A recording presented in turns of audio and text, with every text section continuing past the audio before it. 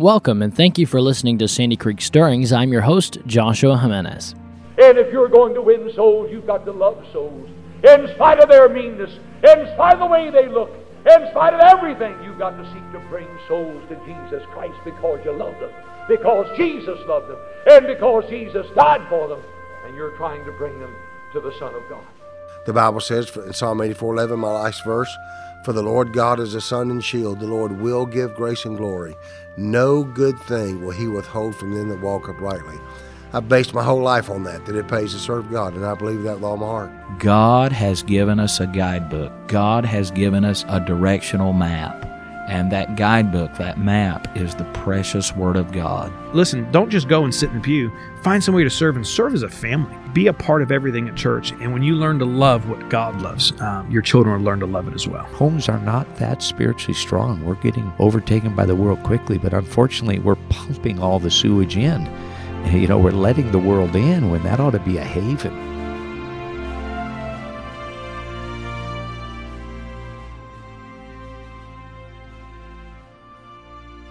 Welcome back to another episode of Sandy Creek Stirrings and our mini-series, Pastor 101. Now, we've already covered a few subjects here on the podcast about pastoring. We discussed in the first part of this little mini-series in episode number 233, can a woman be a pastor? Discussed why that question may be better put, may a woman pastor? Then episode number 234, we did Pastor 101, a biblical pastor, talked about the differences between elder, bishop, and pastor in the Bible. And then we discussed a wrinkle that the modern day movement really not so modern, but the modern day movement has been using, saying that there's a difference between pastoring as a gift and pastoring as an office.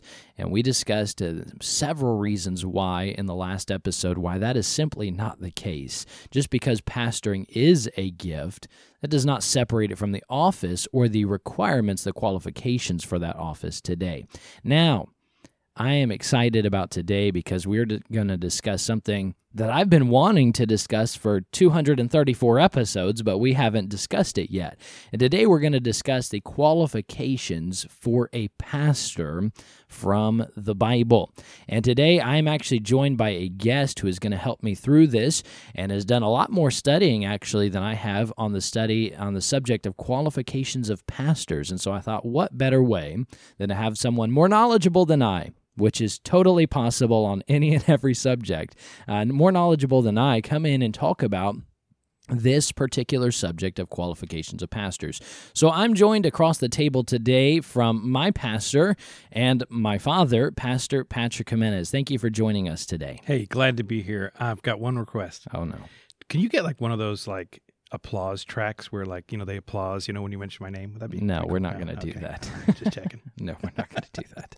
And I'm glad to be here, though. Anyway, so we're going to discuss the qualifications of pastors. This may or may not turn into a two-parter, and so if any of the church members are listening, you know why. And but this may turn into another mini-series inside the mini. No, I'm just kidding.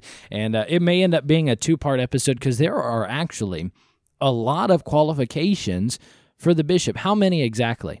That's a good question. I don't know if I've actually added them up. A bunch.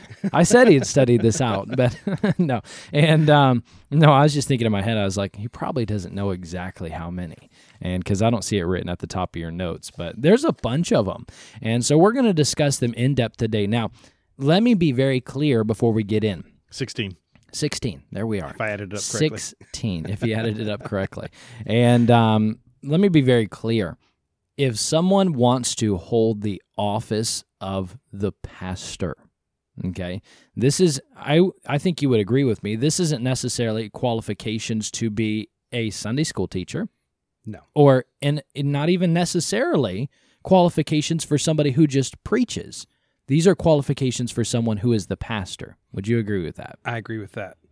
I would even go further to say that anybody who stands in the place of a pastor, as in that pulpit. Sure. A missionary that goes and starts a church and holds the place of that pulpit while he's training a man to take over that work. And anyone who's representing that pulpit, I think needs to meet some qualifications there. Oh, I agree. I absolutely agree. And I don't have any issue with looking at necessarily an evangelist who doesn't hold the office of a pastor. But I don't necessarily have a problem with looking at evangelist if I was a pastor and looking at these qualifications before I have him in. Yeah. This may not necessarily apply to him, but I believe this is a great litmus test before I put somebody behind my pulpit. And so let's discuss these qualifications today. These are things these aren't recommendations, these are requirements. These are qualifications, meaning that if you don't fit the bill, if you don't meet these, you should not hold the office of a pastorate. Can I put it this way? You're not a biblical pastor because you're not meeting how do we the know biblical that? standards. How do we know these are qualifications that cannot be, they're irrevocable? You tell me. Well, the Bible's very clear. We have two portions of Scripture that give us qualifications for a pastor, or as the other terms would be bishop, elder, the different terms for a pastor. And they are found in 1 Timothy chapter 3 and then Titus chapter 1. And what's interesting about this is you come down to chapter 3 of 1 Timothy, and it says, a bishop then, and the next two words are what makes these irrevocable. They are must-haves, because the next two words are must be. It's not should be. It's not like God's giving a recommendation. It's not like God is saying, well, you can meet a few of these. He says they must be, and then he gives the list for us. Sure. And so this is a must-be thing. And like I said, it's not a recommendation. It's not let's check off like at least 5 off the list. No, God is the one that set this up. And the reason is because the pastor is standing in the place of Christ. Remember, Christ is the head of the church, but Christ is at the right hand of the Father. So in his place, he picks an under-shepherd, a pastor, to watch over that flock. And he's standing in the place that Jesus holds and representing Christ. And that's why there's such a high standard there. Sure. And people forget that. They forget whose place they're standing in. So what we find is that one day Jesus is coming back for his church. And so for me, I get to watch over this flock for Christ, feed the flock, take care of the flock, protect the flock from the wolves, and I answer directly to Jesus. I don't answer to the church. They're the flock. I answer to Christ. Sure. And so I represent him. But one day he's coming back for his church, and I'm going to be out of a job. Yeah. He's going to take it back. And then I'm going to have to answer to him, and I have to give an account as the pastor for every soul that's a part of this flock. And that's very, very sobering. That's a big position, and big shoes that no human can truly fill. The shoes of Christ. Exactly. But he did put pastors in this place. And so let's dive right in, and we'll get past everything else. I won't talk to you about emailing me at joshua@sandycreekstirrings.com or going to our website, sandycreekstirrings.com, or leaving reviews or anything of that sort. We'll just jump directly into the qualifications. So let's hit it. Let's go ahead and right into it. Okay, so we jump into some qualifications for the pastor. And we're going to be in 1 Timothy chapter number 3. He said, this is a true saying. And so Timothy's Paul's writing to Timothy and a young preacher who will eventually pastor and giving him these qualifications. And what Paul is telling Timothy, he says, it's a true saying. He said, look, this is not something that's just, an opinion. It's not just an advice. It's a true statement. It's a doctrinal thing. Okay, so this is a doctrinal issue when you talk about qualifications of a pastor. This is not just, a bunch of people getting together and saying, well, here's what we want. It's what God dictates. So it's a true saying. And he starts off by saying, if a man desire the office of a bishop. Now, you discussed in an earlier podcast, bishop, elder, pastor, and those differences, all referring to that position. Right. If you missed that, go back and listen to our last episode number 234. Okay. And so if a man, now notice if a man, okay, we start off there. Now, we'll get to that further, about this is a position held by a man. But if a man desire the office of a bishop, desires that position of a pastor, there needs to be a desire there. And it's a calling, but God places that desire in a man's heart. And if a man desire the office of bishop, he desireth a good work. Now, notice it's not a hobby. It's not a pastime. Right. It's a work. This is a life investment. This is where everything goes right here, and you put everything into it. So it's a work. It's a labor. And it's a labor of love because you desire it. Now, just because a man has a desire to be a pastor does not mean he's qualified. Right. Okay? It needs to begin with a desire. And that's what God did in my heart. And I'll be honest with you, at first it didn't start as a desire because I told God no when God began to call me to preach and began to call me to pastor and have me surrender to that will, to his will. I told him no. I didn't want the responsibility. I didn't want the work, the labor. Right. I didn't want to have to stand and give an account to all those people, and for those people. And so, very, very grave thing. And I didn't want all that. But God finally got a hold of me, and you know what? It's a desire. I love to do it. Sure. And but just because a man has a desire does not mean that he's actually qualified. So it begins with desire, and then God puts on there these requirements that are must-be's. If a bishop then must be, and he gives this list, and he starts with the first thing in verse number 2, a bishop then must be, and he begins with the word blameless. Now, blameless there means innocent of wrongdoing, without fault, not meriting censure. That means there's nothing you have to cover up with him. Yeah. There's nothing that you have to hide under the rug when it comes with him. Nothing that you have to say, well, there's this glaring thing right there that, the world can hang on to. Sure. And, and lose his testimony. And so he must be blameless. I've heard it put this way, and I've said it this way. If someone throws mud, it doesn't stick. Yeah. So he has to be blameless, because I'll tell you now, when you take the role of a pastor, the world is gunning for you. The world is wanting to find anything and everything they can. They find a social media post, and they'll hang on to that thing. They'll look at your past. They'll look at your, you get somebody in the neighborhood that says, wow, that guy, he loses his temper, whatever.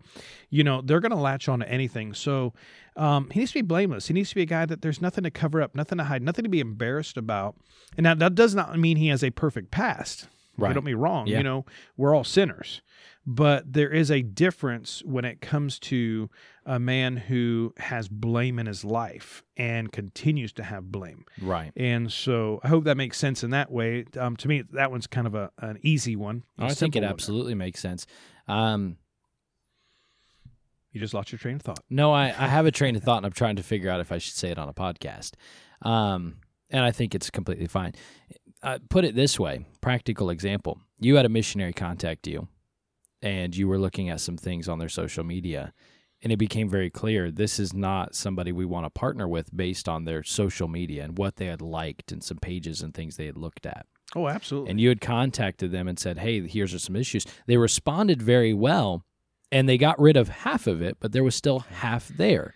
Well, for the sake of the people listening, I'll just tell you what, obviously they don't know who we're talking about. Right. We're not going to, divulge that, but there was a missionary that contacted us that wanted to set up an appointment to come through and show their work. And I do a lot of research on missionaries. I want to know, are they really who they are? Do they really have standards? Do they really hold to the truths of, right doctrine? And are they separated from the world? And this particular missionary had on their Facebook page, now any missionaries listening right now are going to their Facebook and checking, right? Making sure we delete everything. And I go and I look through their photos. I want to see who they are in real life. It's one thing to send an information packet where it's all pretty and everything's cleaned up. I want to see the highlight reel. The highlight reel, yes. We want to see the backstage footage. I want to see the back. That's a good way to put it. So I look at their photos. I want to see, what are they involved in? When they're in a family setting, or they're out with their friends, are they at a bar? What are they doing? Right. And then I look about their about section, their profile, and there is a section in Facebook where it shows the movies that you like and the different places that you support. And this particular missionary supported, and now I forget the actual name of it, but it was a like alternative Disney or something like that, or something to that form. And basically what it was an adult Disney. Yeah. And it was like, what in the world is this? And it was basically immodestly dressed cartoon characters. Yeah. And it was adult material. And I'm thinking, how in the world can a missionary like this? And you don't just like these things, and put them on your page that you're following by accident. And I can understand if it was just one thing, but it was like a bunch multiple of things. Yeah. And I'm like, okay, this is one not thing. right. You might think it's an accident if it's one thing. Yeah. But multiple things all following the same thing is not an accident. And then there was a list of movies, and the movies that they followed and purposely liked were some of the most ungodly movies there are, full of cursing. I took one of the movies alone. And now, listen, I didn't get saved till I was 18. So as a young kid, growing up, I recognized this movie and I knew what was in it. Plus, I go to IMDb, and you can type in the name of the movie under the IMDb, and it'll tell you everything in that movie, every curse word, everything. And I looked at the thing, there's like 27 uses of I hate to put on your podcast, but like the word that begins with F, and all those things, and then the nudity. And and that was just one curse word. I could tell you all the others, but so I contacted the mission. I said, hey, how could you support, those movies like this? And it has amount of usage of the curse words. And, his response back was, you're right. He said, I'm so sorry. He said, it's a bad testimony. He said, I liked those before I got saved. And he said, I really need to remove those. And so, his response was right. And that's what I'm looking for. I'm looking for the right response. I'm looking for, hey, the attitude. I'm looking for the spirit of it. And I can understand. You like some things before you got saved, and there are some baggage you need to work. Clean up. You don't want that testimony. So he said, well, I took care of that. I got rid of those movies. Well, I went back, and he'd only taken off like half of the movies, and then I contacted him back again, and then he never answered me, and I realized, okay, he's still in this lifestyle. Right. So I don't know why we digressed there. But. No, I'll tell you the reason why I digressed. So this list doesn't apply to necessarily missionaries we were talking before. This is for the pastorate or people who hold that position behind or who are filling the shoes of the pastor for a certain time per se. So I'm not saying that this list has to apply to that missionary who contacted us, but I do think it's a good idea of the word blameless. Here's the reason why.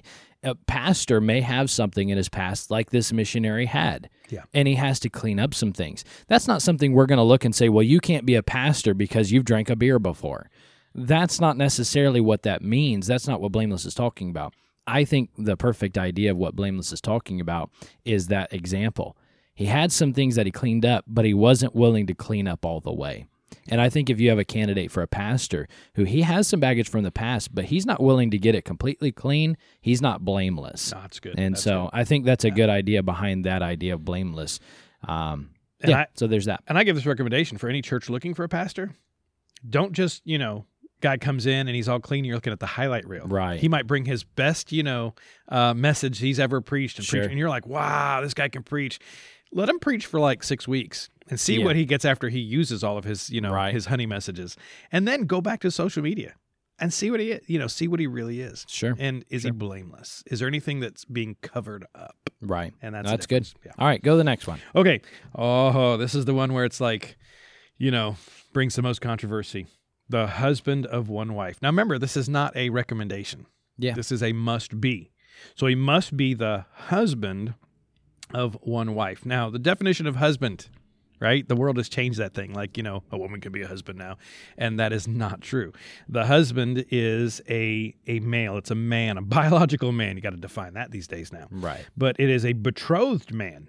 So one who is married opposed to a single. Now you say, well, this is just kind of like rudimentary.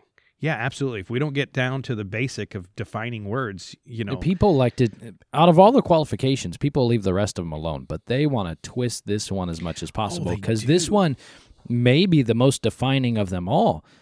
And maybe that's inaccurate because all of these are just as important, but this is the one that gets attacked because everybody wants a little loophole here. Yeah. Because this rules out, I would easily say 75% of men who would like to. You've got divorced men, single men, who can't fill this role because of this qualification. Oh, absolutely. Absolutely. Nobody has a problem by saying, well, he shouldn't be a striker. Right. If he goes around getting in fights all the time, beating people up at Walmart, shouldn't be a pastor. Nobody argues that one, right? Right. But if you want to argue this one, well, it's very plain and simple, a husband. But yet you've got people who want to define. And they say one wife. And, one wife, people say, well, they want to argue the point, one wife at a time. Yeah. And it's like, okay, if we want to play on words, well, then you don't really want to accept doctrine. You don't want to accept the truth. And the truth is one wife. And, you get people who want to say one wife at a time. And I get what they're saying. I have friends who are pastors that are divorced. And I will come to the scripture and say, that's not right. You ought to step away. And they'll say, well, it's one wife at a time. And it's like people want to twist things to justify their situation. Yeah. And We can't do that. And so one wife, and what's interesting here is the word husband really means house band. That's where it comes from. And house band is the man, the leader of the home that connects and keeps together the whole family. That's the responsibility of the husband as the leader of the home. He's the house band. He holds it all together. He's the protector, the provider. He's the everything there, leading that family to Christ. And so he's the house band, and he must be. Now, it's a must be husband. He must be married. I've heard stories, of these preachers, and some of them are great preachers, and they came out of Bible college, and God called them to pastor, and they went straight into pastorate, as an 18-year-old young man, and all this kind of stuff, and they pastored, and they were single. Well, they were staying in the pulpit preaching. I don't think a man has to be married to preach. Yeah. Okay. Obviously, then Paul wouldn't have been qualified. Yeah. But I'll say this. To pastor, he needs to be married. Right. And that Now, is a must-be. Going back to we talked about in episode 233, can a woman pastor? And we discussed it might be better to ask, may a woman pastor? And I think that same way may apply here. Can a single man pastor? Well, sure he can. He has the ability to. But may he? No, not according to Scripture. He's not allowed to pastor because he doesn't meet the qualifications. So just because you can point out an example and say, well, this single guy did well over here, well, he may have because he has God-given ability. But that doesn't mean that he's allowed to. And I firmly believe God can't bless in the same way he can if that person had his blessing to be able to fulfill that role. Imagine... Here's what you need to think about. Imagine what that young man may have been able to do if God could place his full hand of blessing upon that young man as he pastored. Absolutely. I think you would have twofold the amount of work done that he was able to do when he was not qualified to. Exactly. And, and God blesses as a result of his word. Sure. And not necessarily because of that man. Man doesn't take credit. It's God that does the work. And so I've seen where a lost person has preached the gospel or shared the gospel and somebody got saved. You say, well, look at that. A lost person could be a pastor, can preach. Well, no. God's honoring his word, which he always does. His word will not return void. And so, I've seen some divorced men who have pastored a church. And you say, well, look, some folks have gotten saved, and there's been some families that have been helped. Well, yeah, the ability is there. God's going to honor his word. But as you said, imagine if he got God's full permission. Sure. And that's the difference there. So husband of one wife, and it's a must be married. And he has to be a man. And I think you covered, that portion of a woman. Can she be a pastor? I think you dealt with that in your podcast. Episode 233, can a woman be a pastor? And so, I'm not going to rehash that portion there, but we get down to one wife. And so that comes into, he cannot be divorced. Now, that's where people be like, oh, what do you mean? You're just being mean. No, I'm not being mean. It's Scripture. Sure. And one wife. And that word one is actually the Greek word mia, and it means first. It was just an interesting thought. And so the first, there's that one wife, that first wife, that you say, well, what if a guy is on his second wife and his first one passed away? Well, he's been turned loose from that first. And now this wife he has now, he's able to take this wife, and it's his one, it's his first. And so that's a neat little interesting fact about that word one. And that word wife literally means a betrothed woman there. And so we find that another reason that this is not a divorced man is because you get down to the other qualification, he needs to be one that ruleth well his own house. Right. And so you look at a man who is divorced. Well, there was a breakdown of the marriage. There was a breakdown of that home. And I'm not trying to be harsh. And a lot of people say, you're just harsh. You're being mean. There's no forgiveness in your heart. That is so far from the truth. Anybody that knows me and the way I pastor and the way I tell divorced folks, even in our church, I say, look, God wants to use you. And I said, he'll use you. You just not in the permissible way of pastoring. Sure. And so I tell, divorced, folks, God will use you. There's just two positions within the church that God set up qualifications. You can't be divorced, and that's going to be deacons, and that's going to be pastors. Yeah. And so, but you can handle other positions and be a great help and a blessing. God's going to use you. Move forward with what you can, you know, and what you're able to do and have permission to do. Yeah. And so I hope that makes sense. And like I said, we can, dive a whole lot deeper into this, but, we'll just move on to the next one. So basically you're saying, or Scripture is saying rather, that husband of one wife. So you're saying he has to be married. That's a qualification. I mean, it must be a husband. Right. Yeah. No, I agree. And so he has to be married, and then he cannot be divorced. Cannot be divorced. Yeah. Okay. Exactly. One wife. And some people say, well, one wife at a time. That's not what it's talking about. I've heard the new thing that I've been hearing a lot more is that it's mistranslated. It should say a one woman type of man.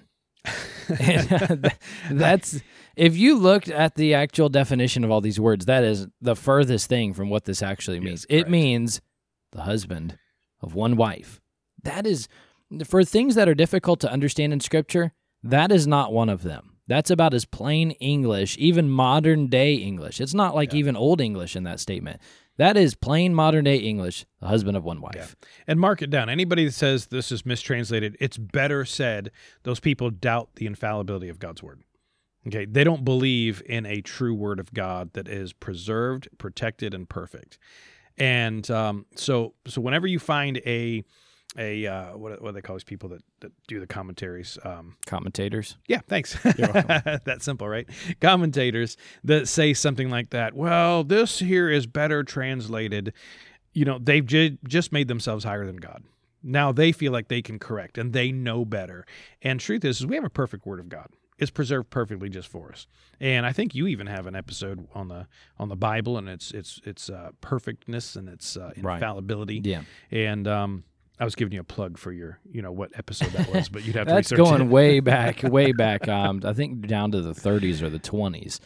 For some reason, I'm thinking it's like episode number 27, and it's not. So it's going back to like episode number 17, 20, and 23. It was a three-part series. Three-part. Okay, Yeah. But that's a whole different thing there. But you can go back and listen to there about the perfection of God's word, and God doesn't need you to try to translate it and tell him he's wrong. And husband of one wife. So we'll leave that there, and then now you can get a flood of emails about all the people who don't believe that. And you can contact Josh at. All righty, and let me just put this out there again, just so folks understand. This is not a hate thing, okay? This is not you hate divorced people. That's so far from the truth. And I can take you to our folks at our church. We've got a mix of people from all walks and backgrounds. And we've got, and everyone will know that as a pastor, I'm willing to die for them. Right. And I'm willing to fight for them. I'm willing to do whatever it takes to help them to succeed, to be everything that God wants them to be. But we just got to get back to God's word, understand that, there's certain things in our life that when we do it, we disqualify ourselves. And so, for instance, you take someone who has, committed fraud and misappropriation of funds, and they've shown that they cannot handle money. Well, that is not the person you put to be the treasurer. Right. Right? You've kind of disqualified yourself from being a leader and handler of money. Sure. And you say, well, doesn't God forgive? Yes. But there's shown to be a besetting sin there. Yeah. So you have to be careful with that. Yeah. Well, it's kind of like Saul. You'll find within Scripture that the kingdom was rent from him. And what does he do? He goes to God and asks for forgiveness, and God forgives him. God doesn't give him the kingdom back, though. He disqualified himself from being king. Oh, that's really good. And he would go on to do further things. But God takes this into consideration, and he says, look, I forgive you, but you've disqualified yourself. Oh, absolutely. I take it even a step further, and you take someone who has done something in their past in a sexual abuse or something like that. Well, that person can be forgiven. They can, let's say they get saved, they're forgiven, and they can move forward and do something for God, but we're not going to put them in a children's ministry. No. And people would say, oh, you don't want those people working with children, and I get it. No, well, can they not be forgiven? But in wisdom, we Yeah. understand they've disqualified themselves. Somebody hurts a child in that way, they're not going to be used in a children's ministry.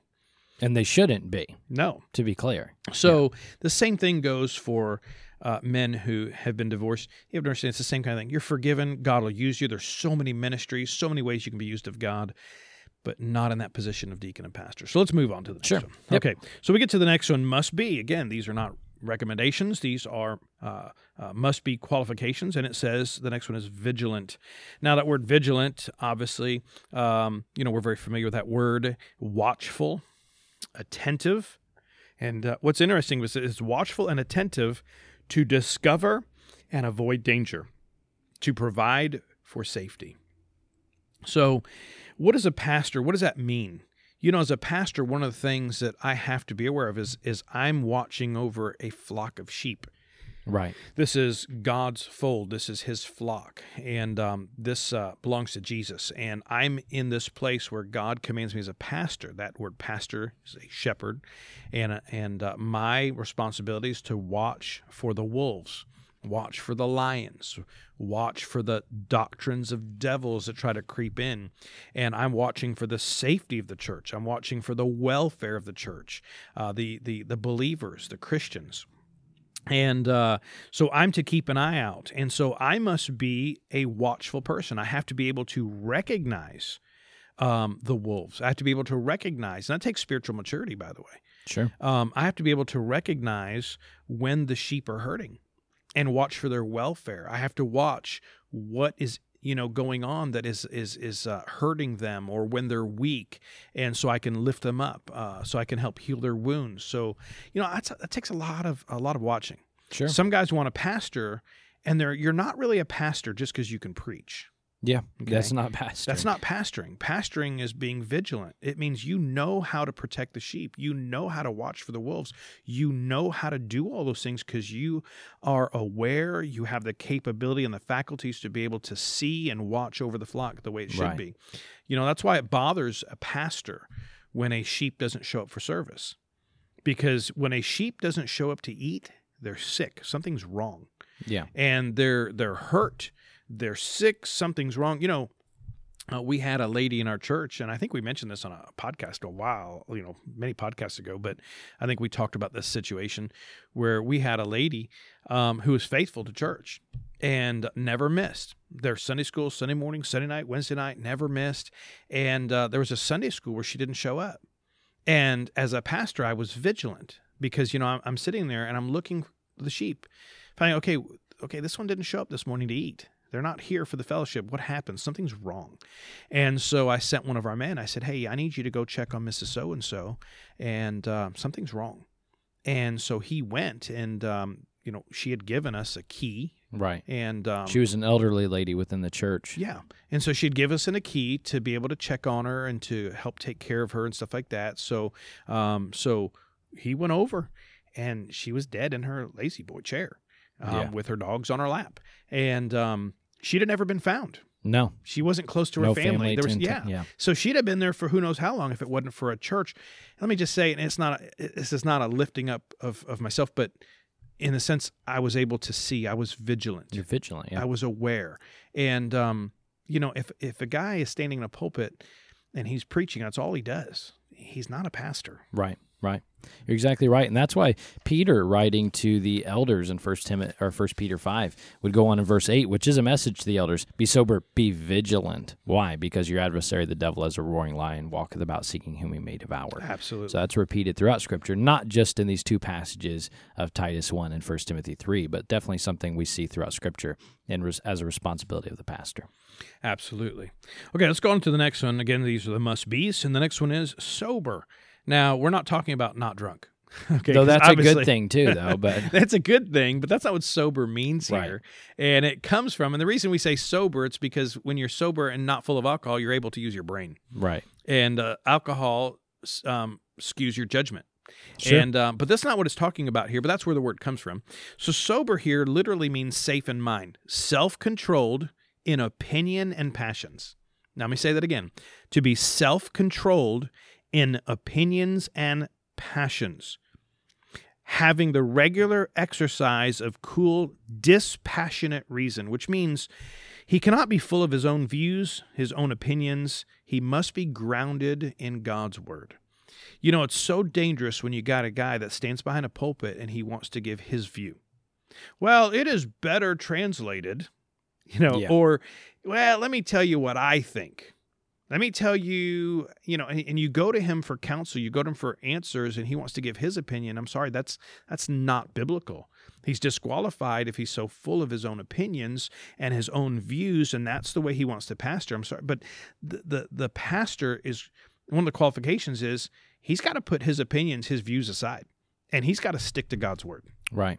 And there are some times where a pastor in a pulpit is hesitant to preach on a certain subject because he knows that maybe there's some people that are struggling with this thing, and if he preaches that, they'll get offended, and he'll hold back, even though God says preach the full, word of God. Right. And sometimes he'll step back and he'll say, well, man, they might get offended.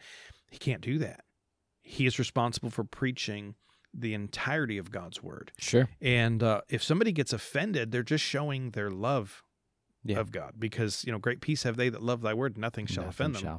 Yeah. And so that's what that means, sober.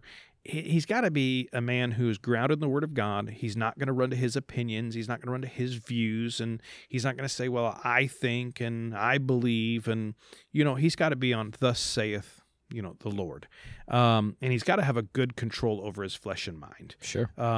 And so that's where that word sober comes from, because when you do things like drugs and alcohol, you have no control over your flesh and mind. You're exactly They're right. distorted. And so it also means to be discreet. And discreet means to be reserved and discerning. You can't jump to conclusions as a pastor. You've got to hear the full story. You have to know the entire thing. The worst thing a pastor can do is jump to conclusions. Sure. And so he's got to be sober, have his mind grounded in the word of God. Yeah. Let's go to the next one. Of good behavior is the next one. Now, of good behavior literally means orderly, and of good decorum. Decorum literally means how we present ourselves. And he must be of good behavior. That deals with his manners, his character, his morals. How does he behave? I mean, is he a slob? Is he rude? Is he one of those guys that goes into a store and he's being rude to the person, the cash register, person, or he's on an airplane and he doesn't get his way and he's just rude, or he pushes people out of the way. It's always a me first type of thing. Yeah. It's all the realm of behavior. Right. And so his general manners and etiquette apply to that. Absolutely. I mean, if you got a guy who at the church potluck is like burping at the table and laughing, that's not the guy you're going to follow, because that's just childish. He's not good behavior. Exactly. And, so how's his, does he cuss? How's his behavior? Is he mistreat his wife? Is he the guy that, is always making his wife do all the work? Yeah. How's his behavior? How's he treat people? And so that's so important. It's also, what's interesting is, that term of good behavior is the same Greek word that you find used for modest in 1 Timothy 2:9. In like manner also, the women adorn themselves in modest apparel. The word modest is of good behavior that represents purity, represents modesty. And so he should be a modest man. Sure. And of good behavior. So when you look at a pastor, really, you should look at his life. Yeah. Nothing's out of touch. People complain and say, well, a pastor lives in a glass house. Yeah, he really does. He really does. And that's not a bad thing. His life should be out there because people want to know, who are we following? Is he real? Sure. Is he real? You're exactly right. And this is for churches that are looking for a pastor, this is where they need to start. All the questions about, well, what would you do about our Bible college, and where would you send kids to Bible college, and what do you think of world? You know what? All that stuff is good questions. They come after this list. You need to first check, husband of one wife, blameless, vigilant. Is he of good behavior? This is that first list you go to when looking for a pastor. You say, does he fit these needs? And this is a primary place, and good behavior is a good place to start. You want a pastor who behaves well. Most people don't want a pastor. A lot of people want someone who can preach and make them laugh. They want an entertainer. They want an entertainer. They want somebody they can get a feel-good, message from them, but they don't. A lot of people don't want a pastor. They don't want somebody who's going to check up on them, and truly love them. They don't want a person who is going to watch over them, be vigilant, and when they're missed, that they check up on them. People are like, I don't want to be checked up on. I just want to be gone because it makes me feel, I got something better to do. Yeah. I mean, if that's what you want, the local non-denominational church is always accepting new people. And it is so true, But it's not church, but that's a different episode. And anyway, next qualification. All righty. Well, let me just go back one step. Yeah.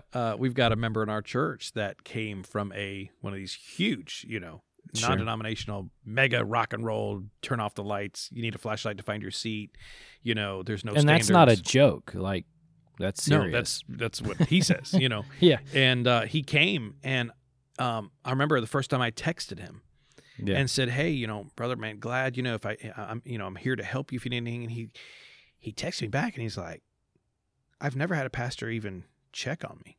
Yeah. He said, I've never had a pastor text me. He said, I've never had a pastor call me. He said, I've never had a pastor visit me. He said, pastor at the denomination, he said, it was always just a feel-good message. He said, I didn't learn anything. He said, in fact, I never even had to bring my Bible to church. He said, because we didn't need one.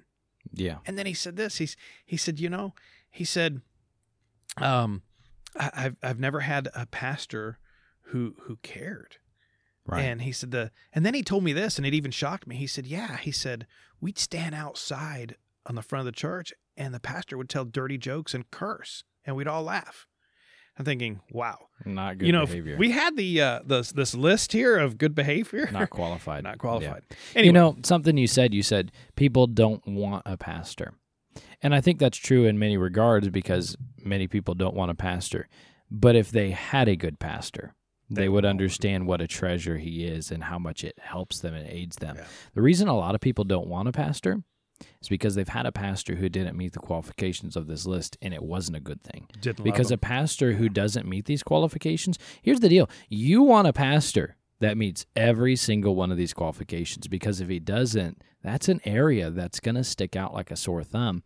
And it's going to end up being something that's going to separate you from completely and wholeheartedly supporting and following your pastor. Many people have never had that. So in essence, they don't want a pastor. But if they had one that met every qualification, they would be amazed at what a pastor like that is. And if you remember, Christ meets all these. Right. And if you love Christ and you appreciate who he is and all these things, you'd appreciate that pastor as well. And so, very good point. Very good point. Okay, next is given to hospitality. And this is philoxenos is that Greek word. Now, listen, you don't have to know Greek to understand these things, but it's neat when you think of philoxenos.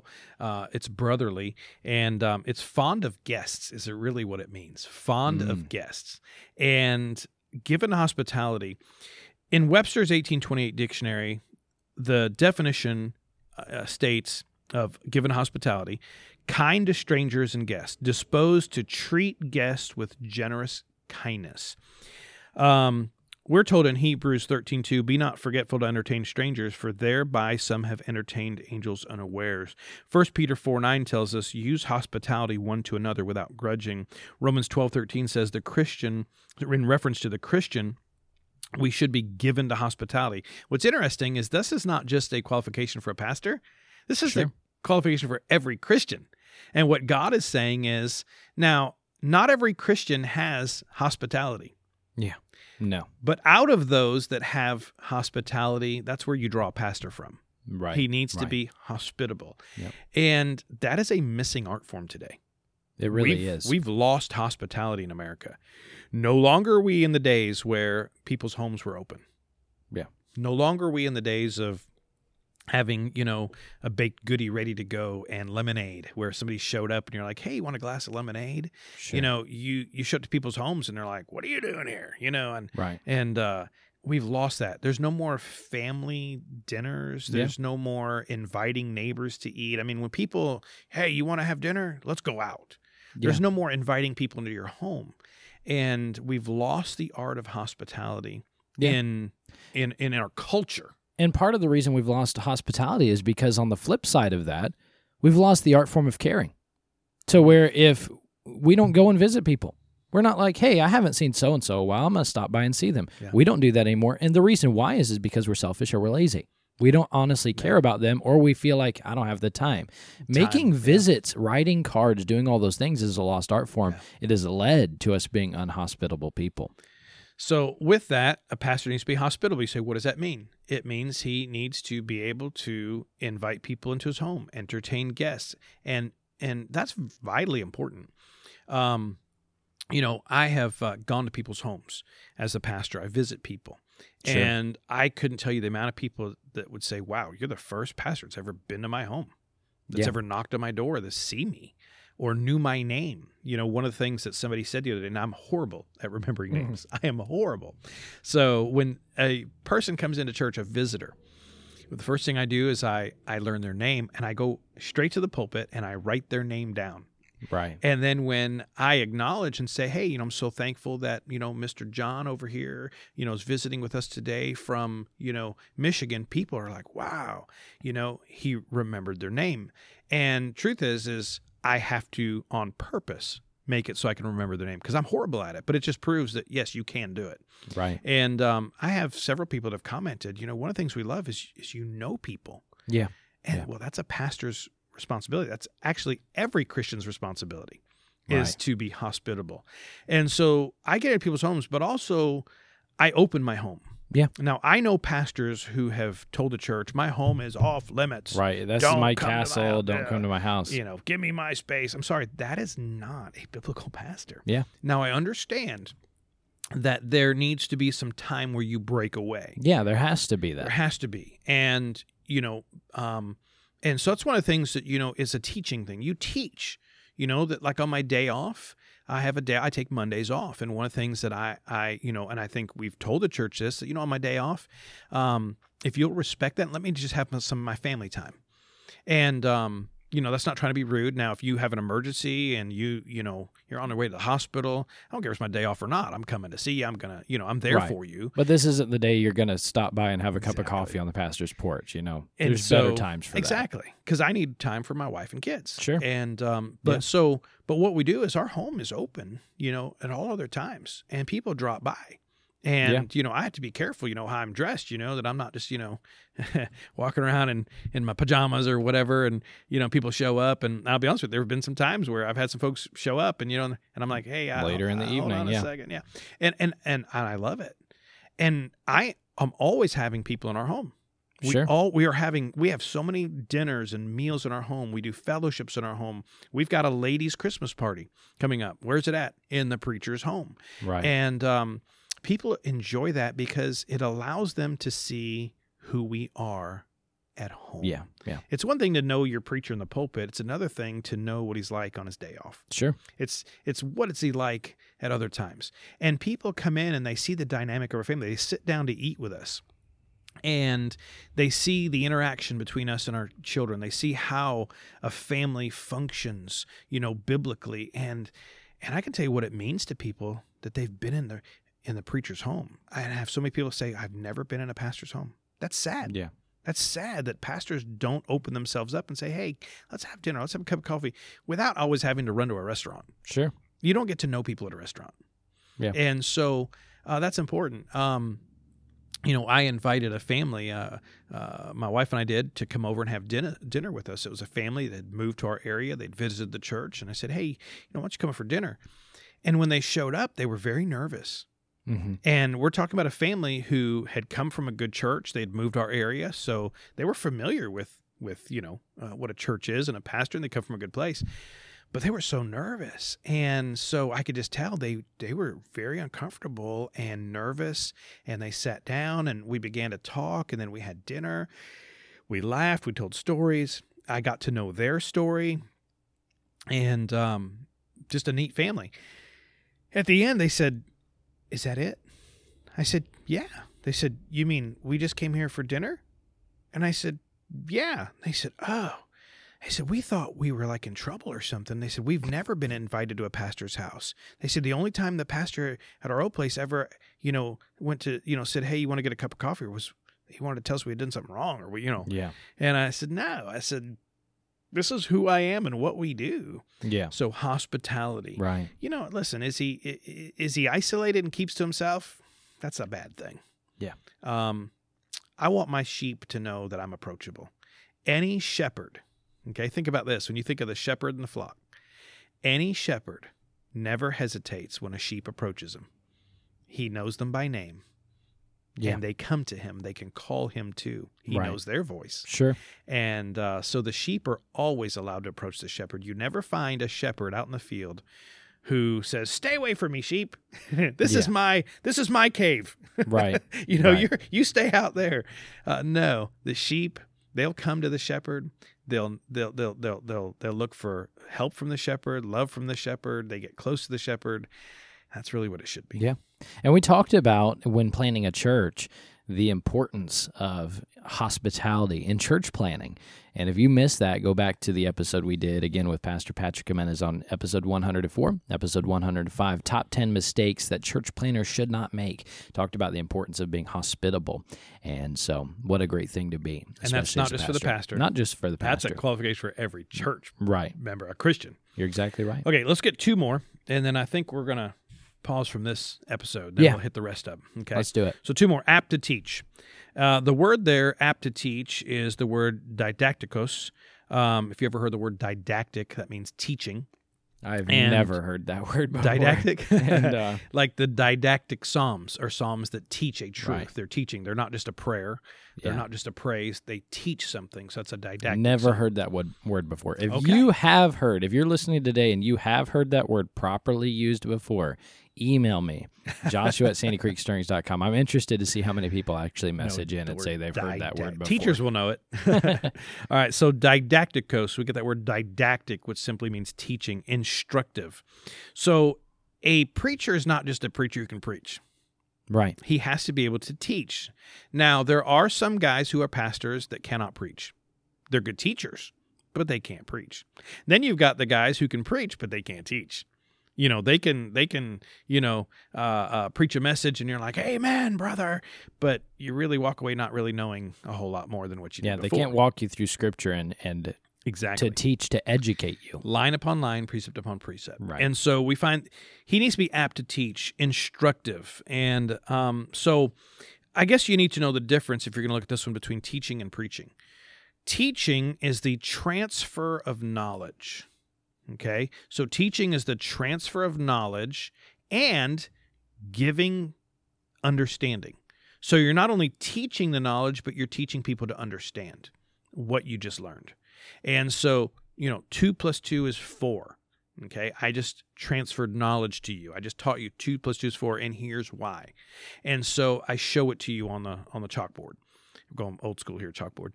Right. Yeah. And then show it to you on your screen here on your what is this called? on my writing tablet. Writing tablet. Yeah. Preaching is different. Preaching is bringing people to a spiritual decision point, a spiritual making point in their life. So when we preach, we have an invitation. Now, when I teach something, I don't have an invitation. I'm transferred and giving them to, they say, "Wow, I see that. I'm learning this." It's what does a word mean? What does this verse mean? Preaching is taking it to another level. It is now, I am not only giving you this information, but I'm now making it applicable spiritually. Right. I'm bringing you to a spiritual decision-making point. So we have an invitation. Because I expect when I preach that there should be a response spiritually. Sure. Now, that doesn't mean there always is a spiritual response, because people make a decision of their own. Right. Sometimes people, they hold on to, they white knuckle the chairs. They stand up, they hold on to the chairs so tight so they don't have to go to an altar, and their knuckles turn white. Yeah. And because they're fighting making a spiritual decision. Then you see others who leave their seat. They'll kneel down. Some will cry. Some will, get up. They'll rejoice. But it's bringing people to a spiritual point. So a pastor has to be able to do both. He should be able to preach. He should be able to teach and transfer knowledge. Be able to do both. Sure. Then the last one is, and again, these are Well, last one for today. for today. Right. For today. Okay. It's a must be. So it's not a recommendation. These are must be's.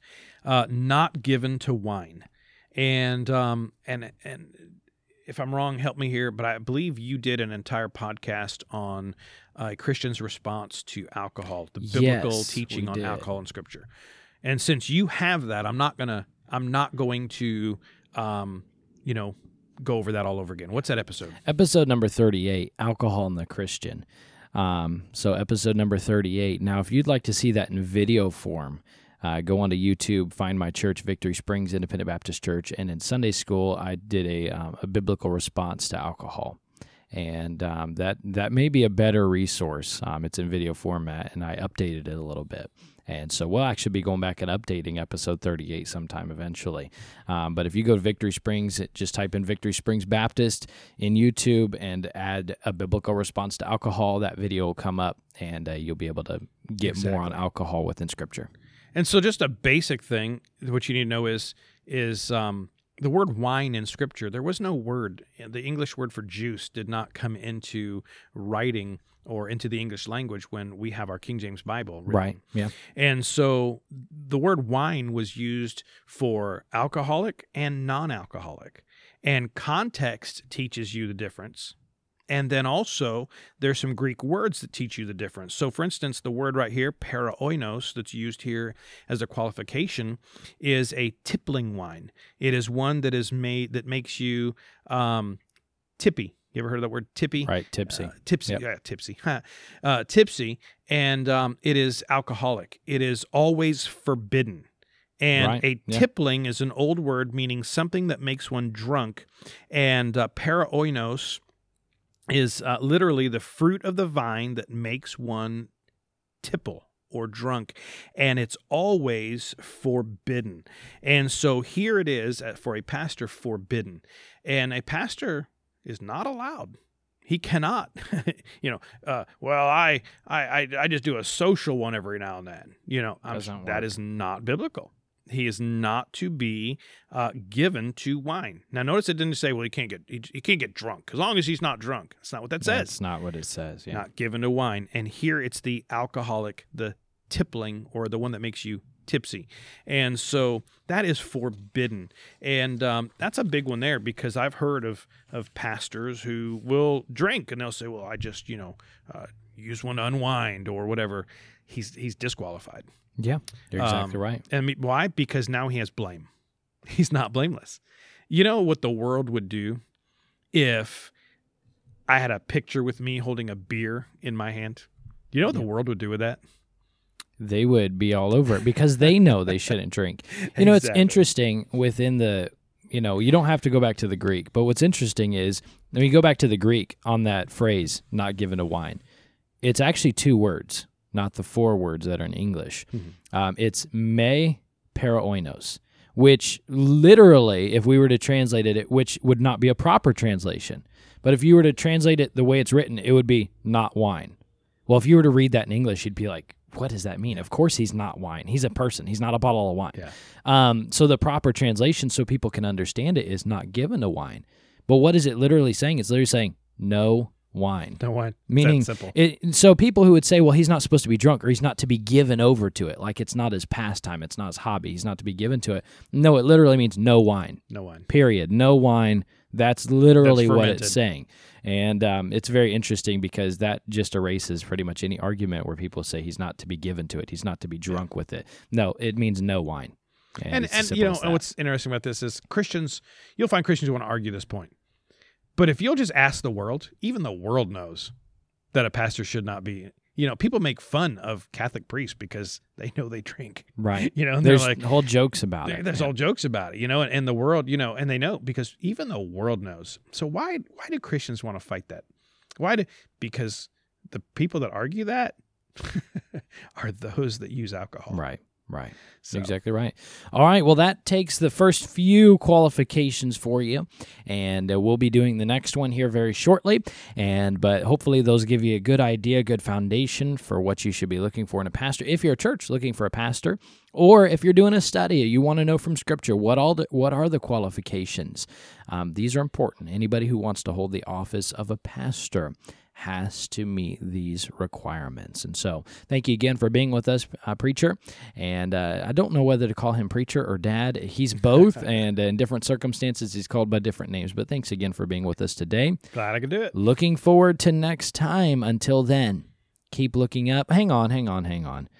Every single time during the Christmas season, we play a Christmas song at the very end of this episode. So today for you, used by permission, I want you to go to North Valley Publications or nvpublications.org. That's nvpublications.org. Find the CD, Oh Holy Night, Piano Solos by Caleb Galvin. A wonderful CD, great one to add to your collection. We're going to be playing Away in a Manger, finishes with Silent Night, and we're going to be playing that song for you from that CD, used by permission from North Valley. By the way, right now, it is on sale. As of the time I'm recording this, when the sale will end, I do not know, but it's on sale. It's normally $14.95, on sale for $8.97. You're getting it for almost 50% off. What a deal.